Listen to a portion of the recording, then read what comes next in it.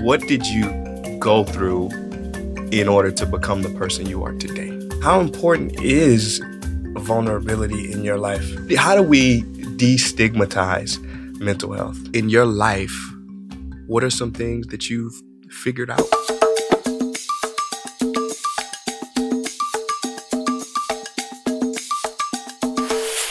So first of all, when we met, you're just, this smile is what I see. You roll down the window and I just see this smile. It's like bright smile, like just flowers and daisies. I'm like, oh, there she is. We come out, we hug, and I just loved your energy immediately. Thank you. You're just so happy, authentic, and yes, it's something special and unique about you that I think I just felt immediately. Thank and I don't get that often, especially not here in LA. And I wanted to ask you, so you said you had just got back from a women's retreat? Yeah. So it was a mindful weekend is what it was called. And it was 10 women and we all went to Lake Arrowhead. And it was like, for me lately, I've had a lot of more stressful things going on in my life that have been a little tough. Yeah. And it was like perfect timing for me to go on a weekend like that. And I've done retreats before and I'm always super open. If someone asks me a question, I always say, if you want to know me, you're going to know me. And if that's too much for you, then I'm not right fit for you. I'm not the person for you. So we went on this retreat and it was just this instant connection with all these women. I was the youngest there. I'm 24. Everyone else was late 30s to 40s, some 50s. Like I was definitely the youngest there. And I was like thriving. It was my element. I'm like, see, I feel like a 40-year-old trapped you got an old soul. in a 24-year-old's body. Like I'm an old soul. I love being around women. I love being around older women. I feel like they just understand certain things that I'm going through and can give me wisdom that I can't always get from my friends. And they have more experience that my friends haven't had. So it was a wonderful weekend. And I think that pulling up here and seeing you, and I instantly got that energy too.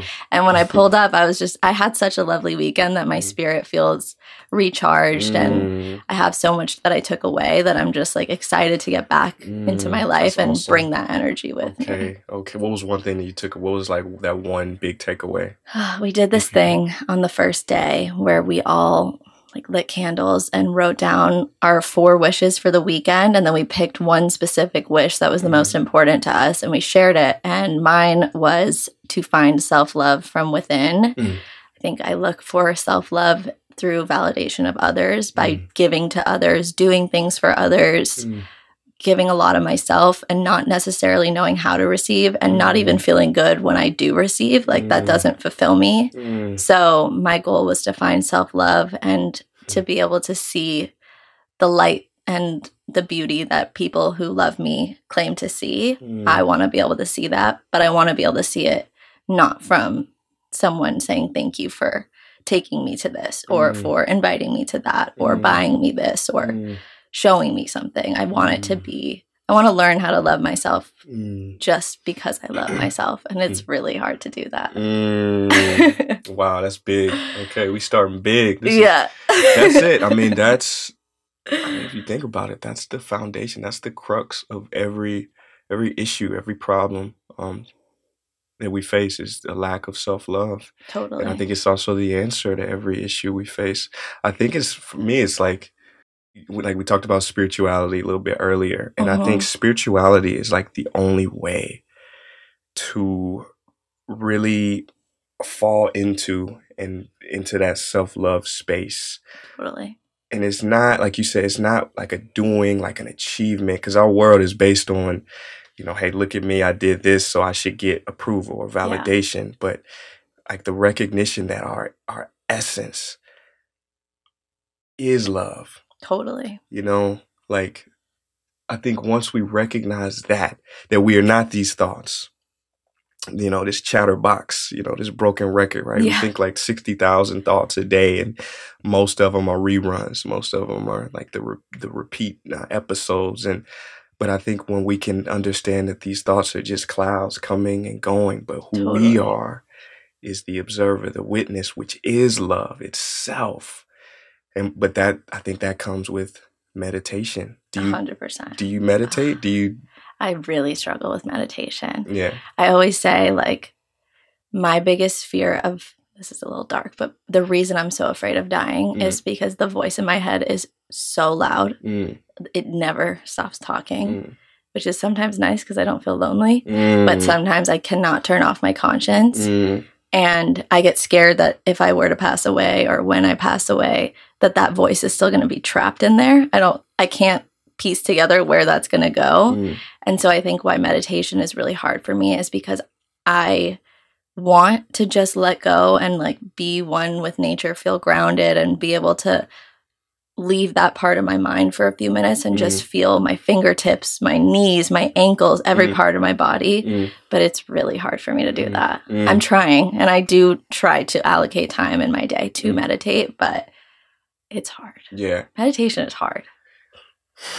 It is. Well, you know, the Dalai Lama, he said that sleep is the best form of meditation. Yeah, I think that's when I get it the most because I'm always go, go, go. I'm a bit of an avoider. I'm very self-aware, almost too self-aware. Okay. So for me, the only time I can slow down is when I'm binge watching the same shows I've seen a million times. Yeah. And that's my peace. Yeah. Like One Tree Hill. It's a really random show.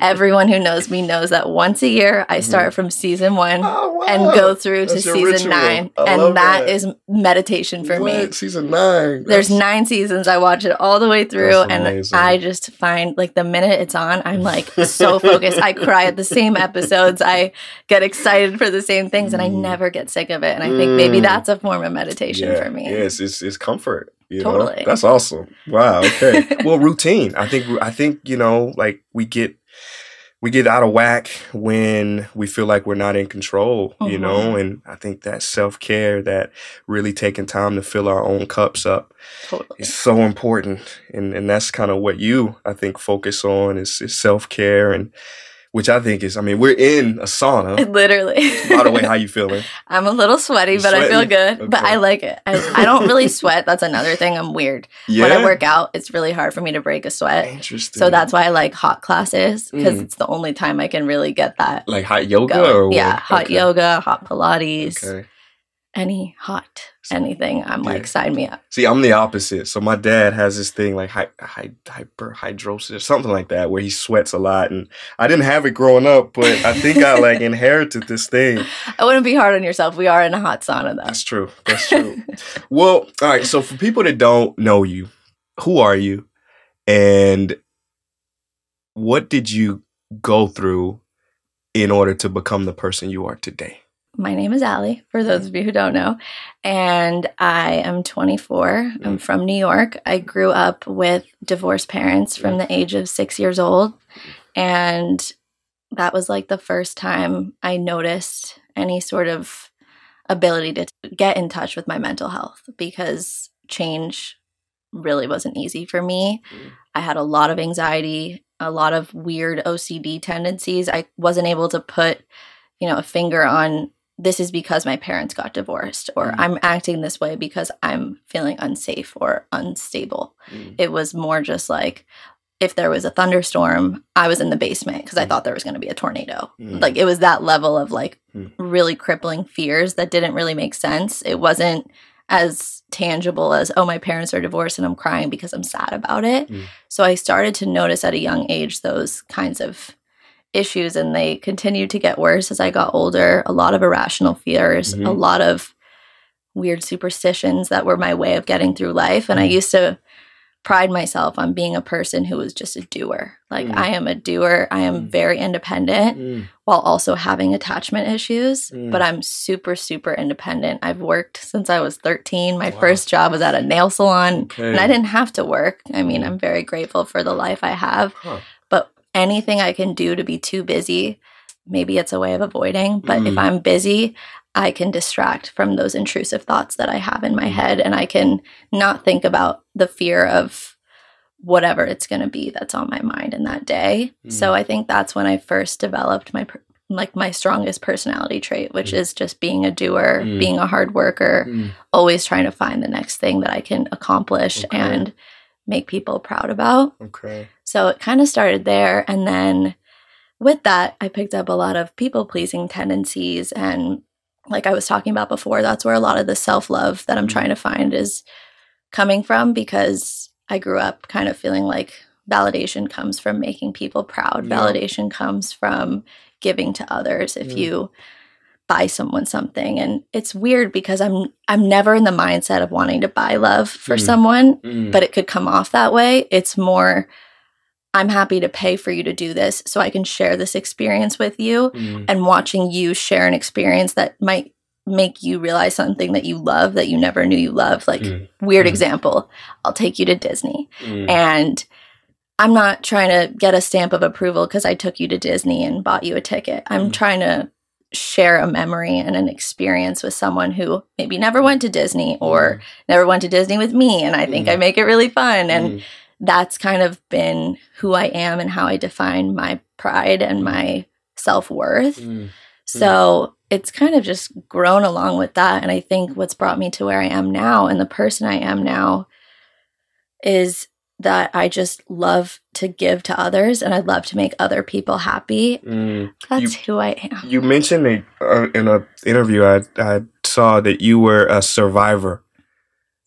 Go into that a little bit. So that was because I like that word. First, I like that because it's empowering. Yeah, it's crazy because it's the first time I ever said it out loud, and I'm still like learning how to talk about it and how to grieve from it. I'm a survivor of physical abuse, and it took me a long time to be comfortable using that word because I think I'm always the type of person that says, like, there's so many people who have it so much worse, but that doesn't like mean that I'm not a survivor. And I think that the word can feel really big and heavy, and it's also hard to accept that that could be something that's attached to your identity. And I'm trying to find how to make it not my identity, but something that happened to me that's made me who I am today in a positive way. And there's still hardship every day. There's still trauma. There's still things I work through, but I can be a survivor in my way, and it can be my term. And the way someone else calls themselves a survivor can be their way and their version. And I think that's what made me feel comfortable to finally say that, because someone made me comfortable to say I'm a survivor, because I was ready to say it, knowing what it means for me, not what it means to someone else. It's the hardships, the things that we go through that really make us who we are. And, it's the old saying, no mud, no lotus. The lotus is the most beautiful, fragrant flower on the planet, but it's only from the ugly, dirty, smelly, low swamp that this beautiful creature can emerge. Absolutely. It doesn't grow on gold. It doesn't grow in the highlands. It only from these low places, so no mud, no lotus. They say you get poked with so many holes in your life that one day you become holy. I love that. I really, in a positive way. In a positive way. Something I said this weekend, actually, at the retreat I went to, and I think it's an interesting point, is, I grew up with privilege, and I'm so grateful for that. And there's so many people who don't have privilege, but the one thing that can not divide us, if we think about it, is mental health. All of us, no matter who you are, if you have money, maybe you're a little more lucky because you can afford the treatment, and that's a huge problem in this country. But if you strip all that away, one thing that doesn't have to divide us is mental health. Everyone struggles with it in some way, whether you're the richest person in the world or have absolutely nothing. And I think that that's also why what you're doing and what I'm doing and why it's so important is that it doesn't matter how many followers you have, how much you make. And this is a weird example, but if Kim Kardashian came out tomorrow and said she was struggling with depression, there would be so many people who would say, but you have everything.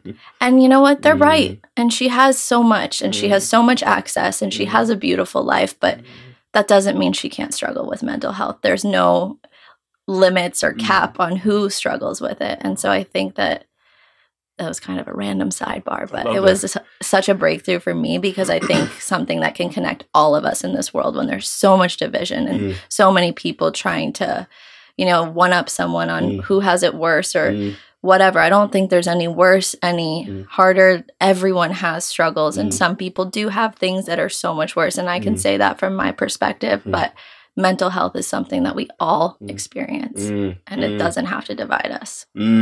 Wow. Well said. Yeah, and ironically, it's the countries that have the most issues when it comes to mental health. Absolutely.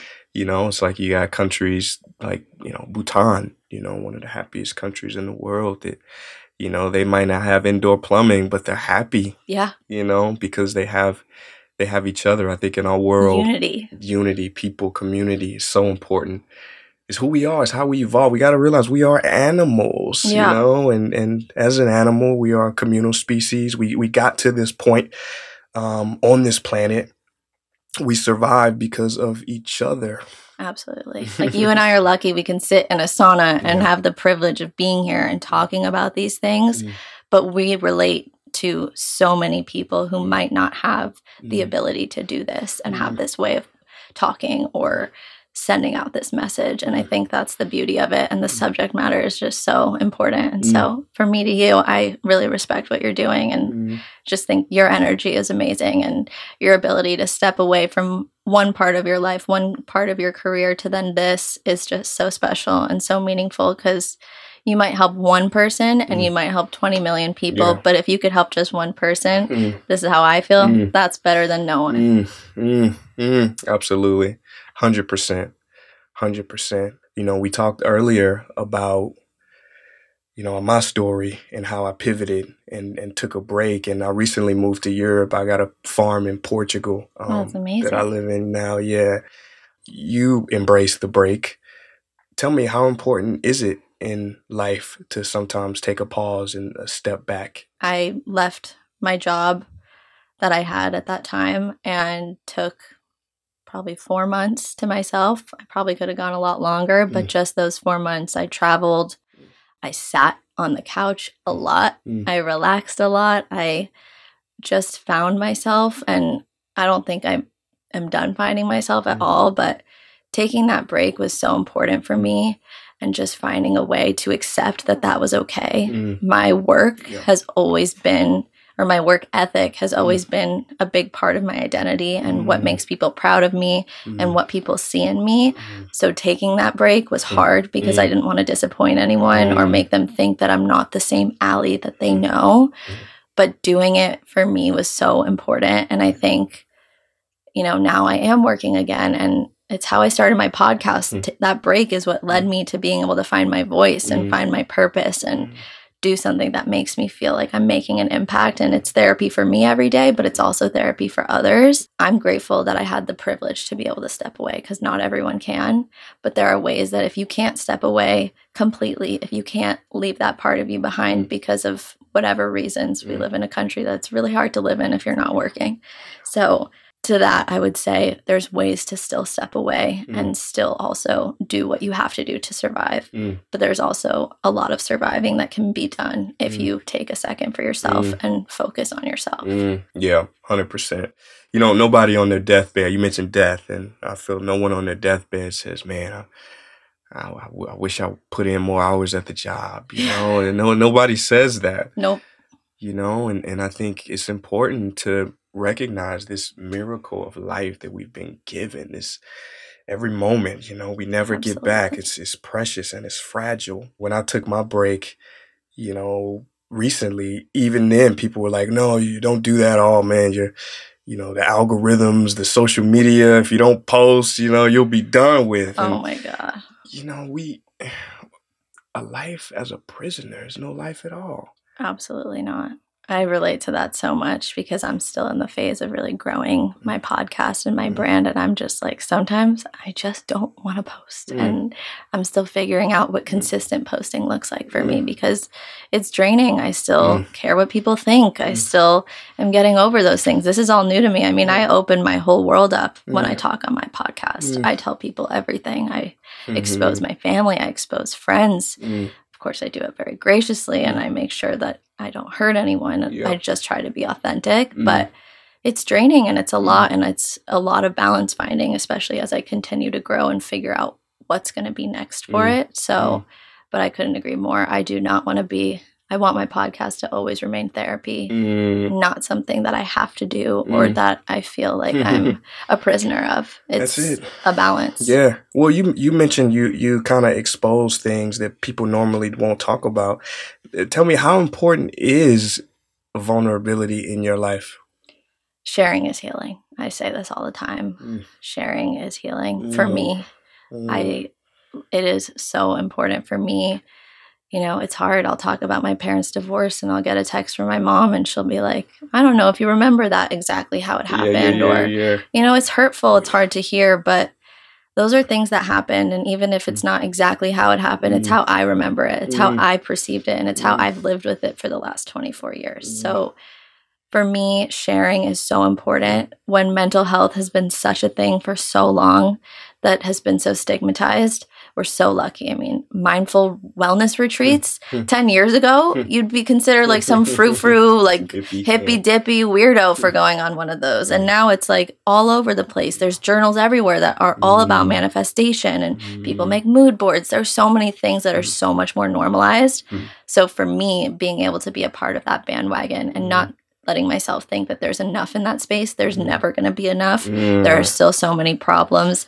And maybe you reach a different group of people than I reach, and we're trying to do the same thing. And we should all just be supportive. I have 4 friends who have started a podcast since I started mine, and they're all in the wellness space. And there's no part of me that's like, oh, you copied me. Oh, you're doing what I did. I'm like, good for you. Let's do this. I'm so glad, because who knows who you could cater to that I'm not catering to. And when it comes to wellness and all of this stuff, to me, there's no competition. We need all the people to share and make people feel less alone. I mean, my TikTok is all people telling stories and talking all about their life and things that have happened to them. And I'm just like, one story that I'm like, wow, that was so relatable to me. And thank you.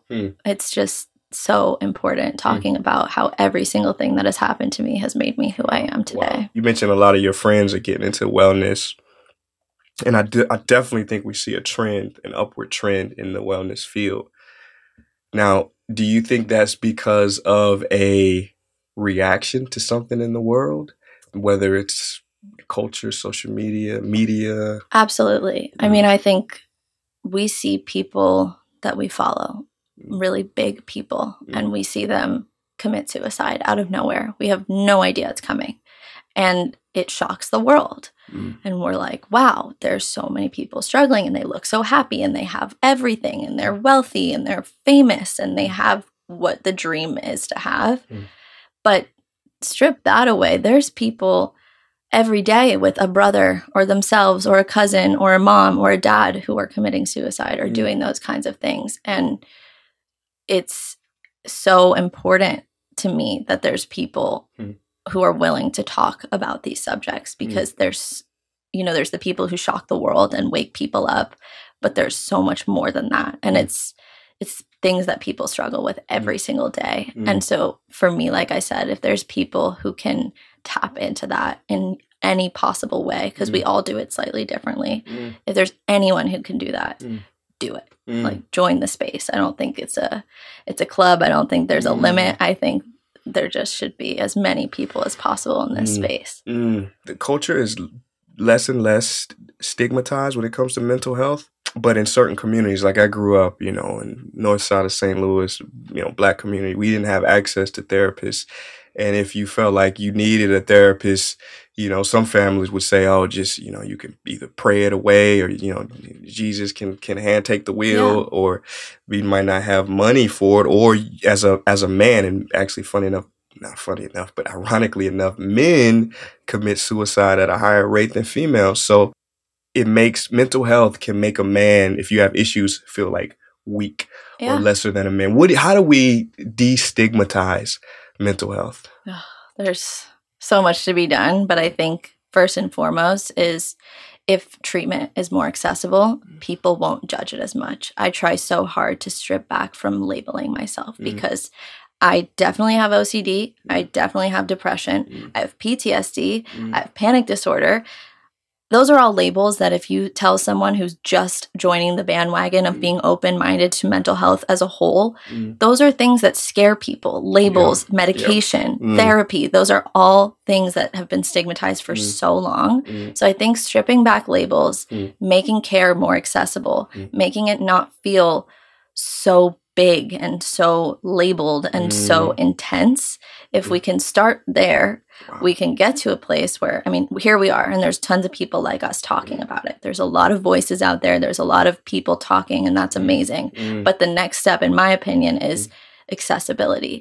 It has to be more accessible, and it has to be something that makes people feel comfortable, because so many people, even if it's talked about, are afraid to go to therapy or are afraid to take medication when they need to take medication. And I'm like, look, I'm on Lexapro and I will shout it off the rooftops. It saved my life. And I'm okay with that. Not everyone is, and you don't have to be. That's also okay, because we could be sitting here and you support mental health just as much as I do, but you're not for medication, and that's totally fine too. But if we make things accessible and therapy affordable and available, there's so many things that can change. Just so many things. I'm for whatever works. You know, like, it's so many people. We want to play for a team, whether it's like the holistic alternative medicine team or the strict pharmaceutical, this is the only way that works. I think we need to look at it all. It's all. It's everything. It's not one thing. It's not like I just started taking medication and then didn't go to therapy. I took medication and I go to therapy twice a week. So for me, I have that balance where I'm letting the medication do chemically what I need, but with my internal strength and my mental and my mind, I'm using that power to also work together with the medication in my body. And, you know, it's not, for me, I hope it's not a forever thing, but if it has to be, that's also a stigma I'm trying to remove. Like, everyone's so worried about going on medication just to go on it for a year and then they want to wean off. It's like, I'm not thinking that way. Right now it works, and if it doesn't next year, then it won't next year. I think we have to make wise decisions, you know, look at everything from every angle and make a decision in the, you know, in our best and most developed selves' best interest. You mentioned labels, and how you feeling, by the way? Is it getting hot? I feel good. You're getting steamy in here. I'm chilling. Maybe I'll drink some water, but I feel good. Get your little Mountain Valley in. Oh God, my hands are sweating. You mentioned labels. You know, there was a philosopher, Wittgenstein. He said that the limits of my language are the limits of my world. In, you know, I studied anthropology, and in anthropology we have things, you know, theories and like linguistic relativity. The more scientific, I guess, other name of it is the Sapir-Whorf hypothesis, which essentially means your language determines your reality. I did a video a long time ago, and it got a lot of negative feedback, a lot of it. It happens. But also positive, and it was interesting. I'll send it to you later, but it was called "You Are Not Depressed." And what I was getting at, which I think some people over this video has like 15 million views on YouTube, probably like 50 on Facebook, and people on both sides, right? So the premise of this was all about the label. I used the science as far as your language determines your reality in this, and I said that you are not depressed, you are experiencing depression. See, I felt as though when you call yourself something, it becomes you. When anything you put after I am, it's like water, the water in that bottle, right? It becomes the bottle. Right. So when you say I am this or I am that, you become that, but there's so much more to you than that. But when you define yourself, you confine yourself. But I think when you acknowledge, hey, I'm experiencing this, it gives more space. Gives more space to it. I couldn't agree more. So that language piece, I totally agree. It's so important. It's important on both sides. If you are diagnosed with something that you really need to attend to, I think it's important. I think sometimes it is important if you really aren't able to live your life. If it's so debilitating that you cannot function in whatever way that is, you have to tend to that. But you also don't have to define yourself by that label. It can be something you've been diagnosed with, and it can be part of your identity, but you don't have to, no one's requiring you. It's your choice. If you want to stand up and be an advocate for bipolar disorder, if you want to stand up and be an advocate for depression, anxiety, go for it and own it, and you are helping people. But if you have those things and you want to be a mental health advocate, you don't have to label yourself. You don't have to use those terms to talk about it either. It's so linear and or not linear, and it's really up to you how you want to talk about your journey. And if when I have a guest on, if they want to say what they are, what their label is, if they don't, it's you don't have to, because it's mental health. It's all an umbrella. We're all underneath this umbrella. Anxiety to me is an umbrella, and everything else is underneath it. Everyone at some point in their life has anxiety. There's not a single person who doesn't. It's just a fact. The average doesn't exist. You know, it's like everybody is going to face this stuff throughout. And so to develop strategies, even in advance, you know, they say the best time, you know, if you're married, the best time to go to a counselor or a therapist is when you're happy. Yeah. Not when things go wrong. To remember those moments, what's working. When it happens. Absolutely. All right, let's jump out of this sauna. Let's get out of the heat. I'm sweating. Let's get some hydration in this. Amazing. Let's do it. I actually had a health scare 2 years ago and had to have surgery. And after that, before the surgery, I've always been a hypochondriac. So anytime I got a headache, I'd be like, I have a brain tumor. And my family would be like, all right, relax. Like, you're fine. You just have a headache. And then I ended up having a tumor in my brain. It was not a brain tumor. It was a pituitary tumor. Okay. And when that happened, I had to have surgery. And it was like my biggest fear came to life. Yeah. And so I had surgery for that. And I think leading up to it, I was super numb. And then after, I had a small complication, and there was a lot of anxiety that came after. My whole family was so relieved that it was over. But for me, it wasn't over. It was like just getting started, because I had just started processing what had just happened in the last 6 months. And so that's when my family and I all agreed that getting a service dog would be a good thing for me, so that I could get myself back to being able to be alone and not afraid to leave the house and all of those things. So I applied for my dog. He was trained for a little over a year. And then I went to Tahoe or Reno and stayed in Tahoe, picked him up, did a week-long training session, got to know him. He was trained already knowing the things that he needed to know about me. And then I picked him up, and I've had him since then. So it's been Bowie. Bowie. Yeah. David Bowie? Yeah. Okay. Not Dave. His name is just Bowie, but it's after David Bowie. That's incredible. Yeah, he's the cutest thing ever. Allie, what was the most difficult decision that you had to make in your life in order to fulfill your destiny? I think moving back to LA after COVID and after my procedure and my surgery, I think that was really, really hard. I had a lot of attachment issues with my family. I didn't want to be away. I was afraid that something would happen. I've always been a homebody and really struggled with committing. I've lived in LA for 7 years, but during the 2 years of COVID, I was pretty much solely based in New York. Okay. And so I think jumping to move back to LA after all of that was a really, really big decision for me. And I think it was the best thing I ever did. But I think when I'm in New York with my family, it's a Band-Aid. I don't face the things that I need to face to heal.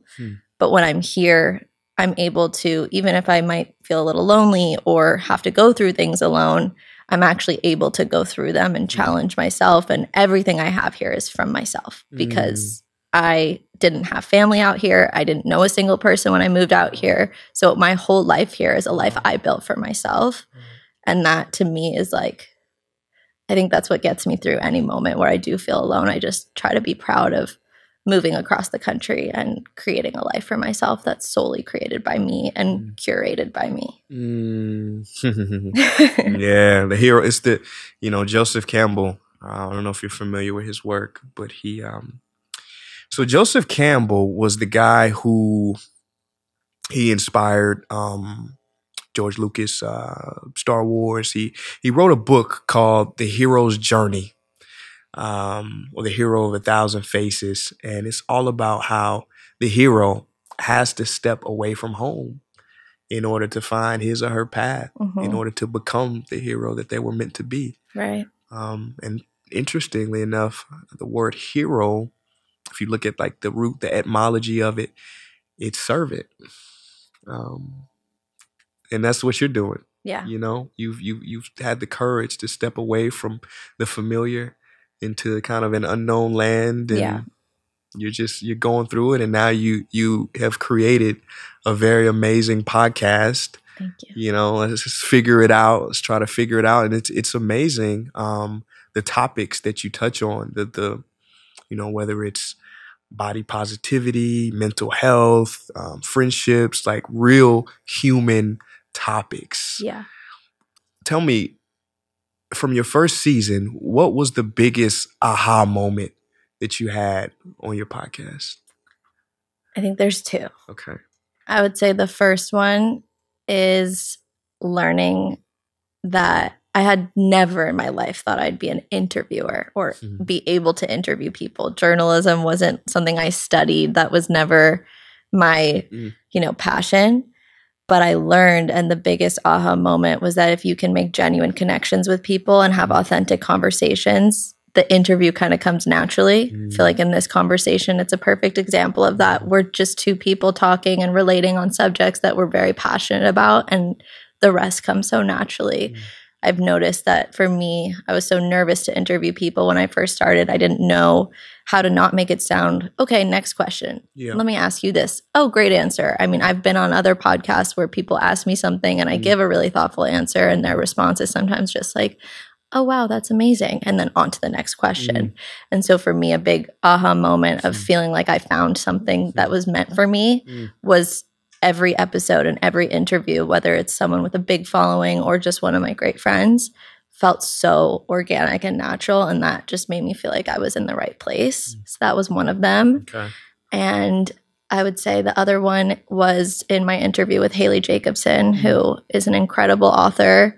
Her book is actually coming out soon, and she's amazing. She and I had a 2-hour conversation, and my episodes are usually not that long. It was the first episode we ever had to split into 2 parts because it was a really lengthy interview, and it was with her where I shared the first time ever that I was a survivor. And it was such an aha moment for me because I created this podcast to talk about my stories for others and to get other people to come share their stories, to feel empowered and to help people and to feel safe.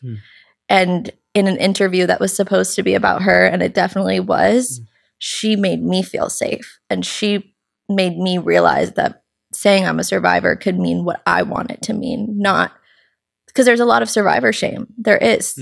There's a lot of shame about calling yourself that and what that means. And so for her to put me in a position where, just a few episodes into taping my podcast where I felt safe to just go out and say that, I was just like, I'm still taken aback by that moment. It was so special for me, and it was one of my favorite episodes. You said so it's like therapy for you on this show. Every time. Every time I tape, I'm like, wow, that felt good. Wow. It's almost made it hard for me to go to therapy because sometimes I'm just like, I'd rather just tape an episode and it feels just as good. Wow. Yeah. It's just that connection, right? It's like, that's what we miss, in our world, in our so divided world. There's so many barriers to true connection. Totally. And these moments where you can kind of sit in the same, breathe the same air as somebody else and look in their eyes and really connect. That's what life is about. People always ask me, who's your dream guest? I could never answer that question because whoever comes on my podcast and shares something personal is my dream guest. I don't care how many followers you have. I don't care who you are. Yeah. If you are willing to share something personal and help someone or yourself, that I couldn't trade that for anything. Of course, there's people I would love to have on. Yeah. But Jermaine. I have no... Yeah. J. Cole. How did you know? How did you know? Oh, I know things. Okay, besides him. Yeah. I love him so much. But besides him, I would say it would just be impossible to say that because anyone who shares is just so meaningful to me. Yeah. I mean, there's so many hidden heroes in our world. Man, you can learn so much just about the human experience from ordinary humans. Like, I feel like the ordinariness is really what makes life beautiful. Absolutely. You know, and we're, like I said, there's no division between your story and who you are. If you're super famous and want to share a story, or you're not, your story is just as valid and valuable and important. And I think that anyone who feels comfortable to be able to get there is making progress for people in the world to see that they can do the same. 100%. So Oprah wrote a book called This I Know For Sure. And so your podcast is trying to figure it out. I wonder, in your life, what are some things that you've figured out so far? I would say I've figured out my priorities. I've figured out what's important to me. I've figured out what I value. And I've figured out enough of who I am to know what about me I still need to find out. I know who I want to be, even if I'm not there yet. I know who's that? Someone who loves myself first and can still be a great person to others. Finding that balance of selfishness, because it's so important, but also still staying true to the things that make me believe I'm the person I am and are why I think I'm a good person. Trying to find the balance between the two so that I can also find happiness from completely within. So things I know for sure are that I'm strong, that the things that have happened to me, there's not one of them that I would change. Of course, I could wish they never happened, but there's not one bad thing that has happened to me that hasn't made me who I am now. And I wouldn't be sitting here right now with you. I wouldn't be making the connections I've made.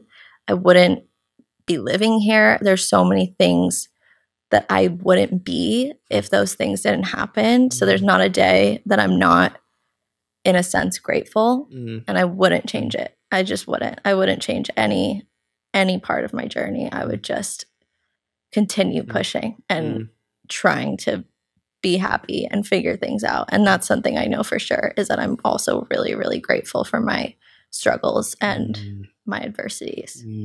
I consider that the ultimate mindset. You know, when you can say thank you and bow to your past or to things that you've gone through. Doesn't mean you validate them or want to go through them again, but you can bow and say, "Ooh, thank you." And I did it. I'm still here and I'm okay and I'm happy.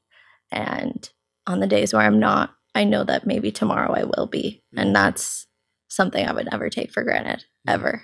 In one of my meditation sessions this weekend, we talked, or the person guiding the meditation said to close your eyes and picture the younger version of yourself. And you can pick what age it is, whether you were 3 or 6 or 10 or 20. For me, that's not as relatable because I was only 24. But I picked 10-year-old me, which is when I start remembering my life, because I don't remember anything before I was 10 years old. I don't remember living with both my parents. I don't remember a lot of things before that age. It's very fuzzy. So for me, I picture that girl, and she said to give that girl a hug. And I don't think we ever think that way, to just give yourself a hug and tell yourself, that 10-year-old self, look at where you are now. And even if you go through 20 more things that happen to you, life is not going to stop throwing curveballs at us. It's just not. It's never going to stop. That's the definition of life. But just thinking to give 10-year-old me a hug was like such a powerful thing to think about. And I've never been told to do that. And I thought it was really special. That inner child work is so important. So important. Because our personalities and kind of who we become are built around those early that's why they call them the formative years. They're literally forming our brains, forming who we're going to become. And fortunately or unfortunately, we can go through traumas at that time and they become unresolved. And it's like only until we can go back, kind of time travel back and give our 10-year-old selves a hug. Yeah. Say it's all right. It's okay. Can we heal our adult selves? I can't wait to be 40 and give myself, my 24-year-old self, a hug. Well, back then, I mean, or back then you'll probably have you could create an AI replica of yourself. And actually give them a real hug. Give them a real hug. You can feel it, yeah. Who knows? Oh, it's scary to think about. Yeah. What are some misconceptions, myths of mental health that you feel like should be thrown away? There's so many, but I think, there's even us in this conversation with spirituality and trying to find that comfort with yourself and the beauty of life and finding happiness and not labeling yourself. I think that, there's so many people who say that, like, you should just be happy. You should just be grateful. I think, like, it's really okay to not be okay. Like, it's so okay. And I think when I'm having a bad day, sometimes people will text me and be like, well, let's get out. Let's go do something. And sometimes that is what I need. But I also think, like, if you wake up and you decide that the best thing for you that day is to stay in bed, that is okay. And then tomorrow, see if you can push yourself. But if you can't push yourself, I think something we all try to do, and a big stigma around mental health, is just to try to constantly push ourselves. And there is an element to that is so important. You should never give up. Yeah. But it's also okay to listen to what your body is telling you it needs, because sometimes it is telling you what it needs. So I think that's one that I would say. And again, like we talked about, labels are so scary. I think we should strip away those stigmas around labels, around therapy, around medication, around, I think a lot of people, like I said, still think that going on a wellness retreat is a hippy-dippy, frou-frou thing to do. And I think the more we can throw away that judgment, that side of us that thinks that that's just people, being exploited and spending their money on something. And it can be. There's a lot of places that are still exploiting mental health, and that's a whole nother can of worms that we don't have to get into. But I think just no judgment, like lack of judgment towards anything around mental health, is the number one thing that needs to be thrown away. And it could be under any part of the umbrella. Yeah, that stigma is if we could live in a non-judgmental world, where we just try to understand. Yeah. So I think that would be a beautiful space, and the importance of mental health. I mean, literally everything we see came out of the human mind. Literally. So to focus on the health of the human mind would allow less violent creations to come out of the human mind. Absolutely. And anyone who stigmatizes mental health has mental health issues too. But they can be afraid to admit it. I mean, I've seen, my dad is a strong man, and he is afraid of certain things, and he's super intelligent, super successful, and an incredible father, but he would never admit when he's having anxiety or feeling sad or whatever he might be feeling. He just will say, don't want to talk about it, or I'm fine. And you can just tell that he is stressed and overwhelmed and anxious, but it's not in his generation to call it that. That's for sure. And so he's so supportive of me, and he knows when I have a panic attack, he'll be like, really, again? It's every week with you. And I'm like, that's life. That's what happens with people who struggle with mental health. And it's not something I control. It could be every day. It could be once a month. It could be once a year. So I think there's so many people that do stigmatize it. And I wouldn't say my dad stigmatizes it at all. I just don't think it's his identity. And I don't think he wants it to be It's his. a different time. Totally different time. Totally. Do you have a brother? I have a sister. Yeah, okay. I wonder if you had a brother, how he would, because raising sisters or boys and girls, it can be different. He's a girl dad. And he's the best girl dad ever. He's painted my nails before. He is the best girl dad. Oh, that's cool. Ever. Did he paint his as well to match? He did. He didn't do that. Okay, gotcha. But during COVID, one of my best memories was just giving him facials. He loved it. I would do the whole skincare routine for him, and he was like, "Can I have another one?" And I loved doing that with my dad. He's just an amazing girl dad. He gets a chance to get in touch with his feminine side, in a way that's culturally accepted. Absolutely, absolutely. Yeah. You mentioned panic attacks, and I know you have a lot of experience in this area, and I'd love for you to share to the listeners, if somebody is going through a panic attack, what are some things that you've learned that can help in these situations? Yeah. I think there's two different ways. I know when it's coming. I know when it's about to start. So I've learned some tools to stop it from getting to that point where the hormone of fight or flight gets released into your body, because once that happens, it's really, really hard to stop it. And at that point, you kind of have to really accept that it's now real. It really is. It's always real. But once that chemical, that hormone is released into your body, it takes a lot of effort and strength to get it to stop. So I would say my tips, if you feel one coming, typically the symptoms are lack of being able to breathe, shortness of breath, fast heart rate, dizziness, nausea out of nowhere, or just this feeling in your stomach, a pit like in your stomach, and like heaviness in your chest. All those can be signs of it starting. And I would say when that happens, tapping therapy, EFT, so incredible, such a great way to ground yourself and prevent it from starting. That's a really good tool. And deep breaths.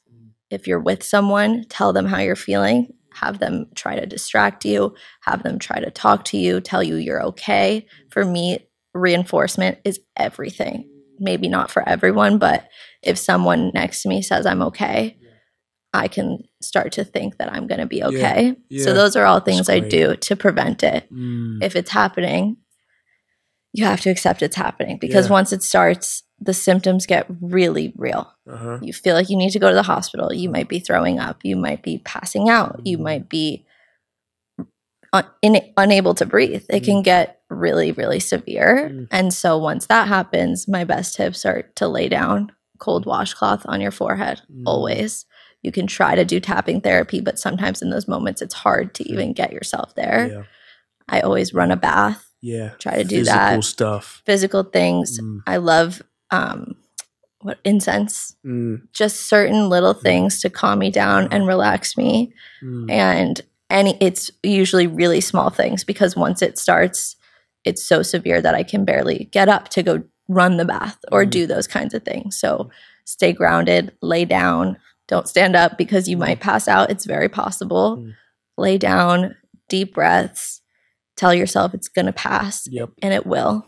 And when it passes, you're probably going to feel like you just did a really intense workout, because the exhaustion that comes when you fight through that is real. So that's the tips I've learned. And I'm still working on mastering it. I mean, when my panic attacks are bad, I still think to myself, how the F am I going to stop this? Because it's really, really hard. So if anyone else has tips, I would love to know them too, because you said, I mean, those are great. Like, I mean, man, you're giving therapy, but I just look at you and your demeanor, your energy, your experiences will make you such a great therapist. Everyone says that.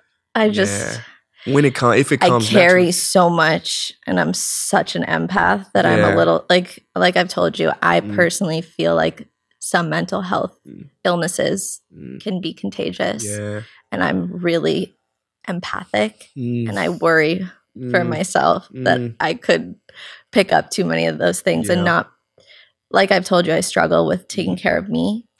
So it almost feels like I'd be catering to the side of me that wants to cater to everyone else. And I would love to be a therapist. I do think I'd be good at it. But I think it might stop me from being able to work on strengthening my internal self and my internal validation. We'll see what the 40-year-old Allie has to say. You know, maybe I'll be a therapist. Who knows? I think it's like it's so, as an empath, you really do pick up on energies and things, but you gotta really be like a dustpan. You know, you gotta take in all the rubbish, and then at the end of the session, you gotta put it in. Totally. I also think every therapist should have a therapist. I think that should be legally required. Well, personally. Yeah. Well, I think a lot of like psychologists, psychiatrists, I mean, these fields, I think they're one of the highest in mental health issues, you know, even suicide. Yeah. Did you see the movie Smile? Is that a cartoon? No. Okay. It was a really scary movie that came out. Oh, yeah. I saw the trailer. Ago. Yeah.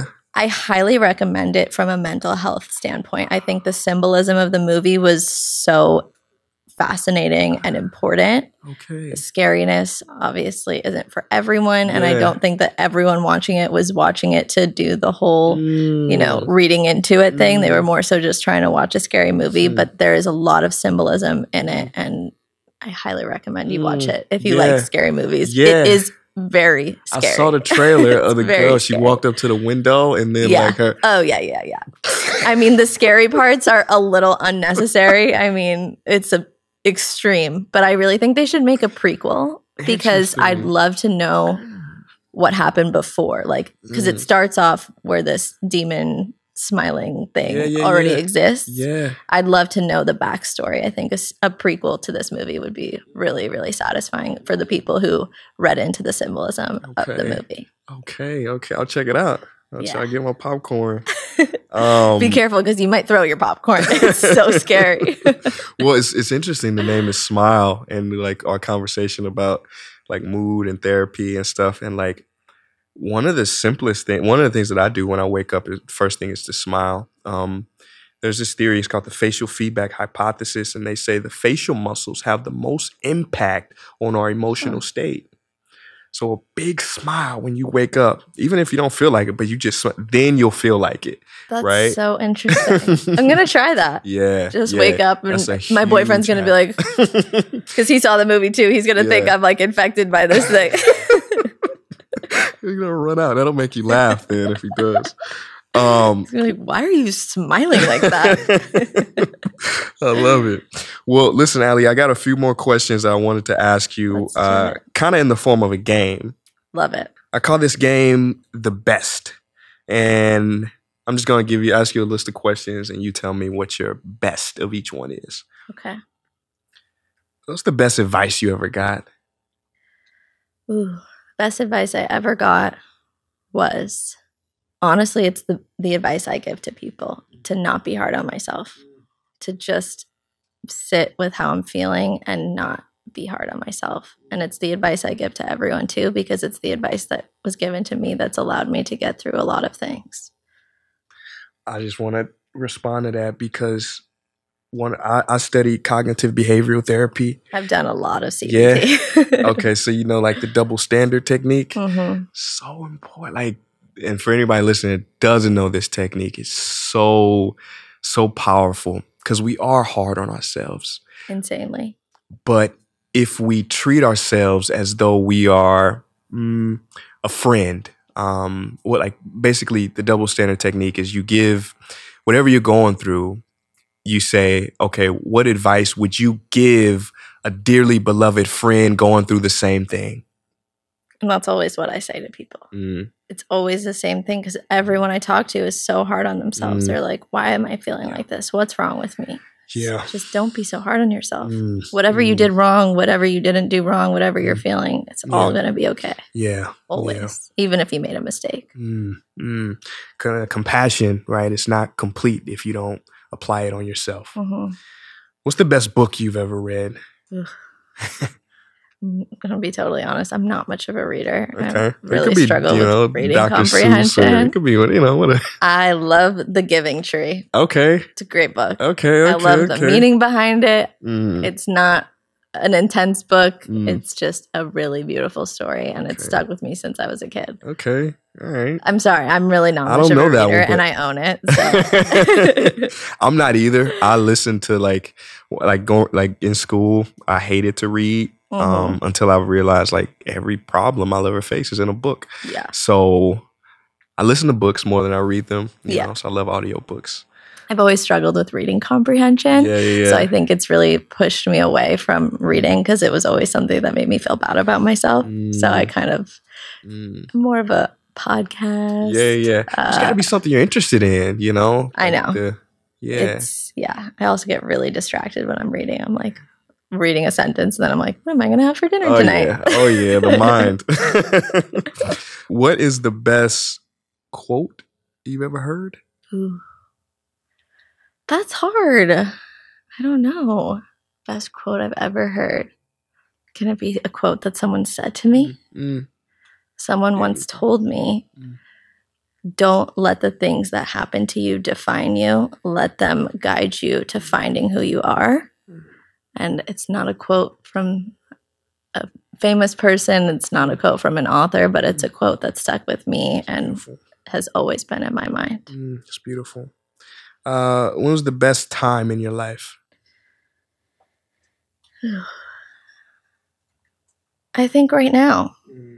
I think the last 8 months have been the best time of my life because I've learned so much. I've found my passion. I am growing. I'm independent in positive ways. I'm learning who I am. I loved my childhood, but it was very up and down, and there were parts that were great and then not. So I would say the last 8 months have been the best time of my life, and I'm excited for them to continue on. Yeah. And the best is yet to come. I hope. What's your best mental health practice? I kind of already said it, but EFT works for me every time. It's just so helpful. And then a personal one, drives. Whenever I'm anxious, I just get in the car and go for a drive. And I love to drive. Wow, okay. I could go driving for hours, blasting music, singing, and just having a moment to myself. And it's the best. Love it. And for my final question, this is the magic wand question. And I ask people, same question every show. Okay. So it's like, if you had a magic wand and you could wave this wand at the earth, make a wish, right? A magic wish. And tomorrow when you woke up in the morning, that wish will be granted. What would your magic wand wish be? I would wish for unity, equality, and happiness for everyone. And whether that's getting rid of the difference between rich and poor or happy or unhappy, whatever that means, I would just wish for everyone to be able to be happy, free, and safe. Ooh. Safe is probably the biggest one. Ooh, huge. That would be my wish. Wow. And I'd sprinkle a little bit on myself too. Yeah, of course. You're in there. Beautiful. Well, Ali Petiti, I wanna finish by saying this was an amazing chat. I really enjoyed it. I love your authentic energy, spirit. You are a special just light worker on this planet. I can tell from the moment I saw you. Where can people stay in touch with you, hear more about you, learn from you? Where can they go? Instagram. My Instagram is just my name, which is at Ali Petiti.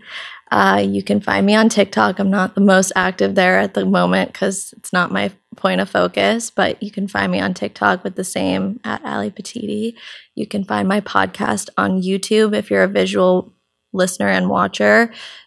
We do video portions for every episode, so you can go on YouTube. It's just trying to figure it out with Ali Petiti. And then my podcast is available on all platforms, Spotify, shout out to them. But yeah, you can find it anywhere. Awesome. Yeah. Ali Petiti, thank you so much for being in Sauna Sessions. You're so amazing. This was such a special interview, and I will remember it for the rest of my life. Same here. Thank you. Thank you.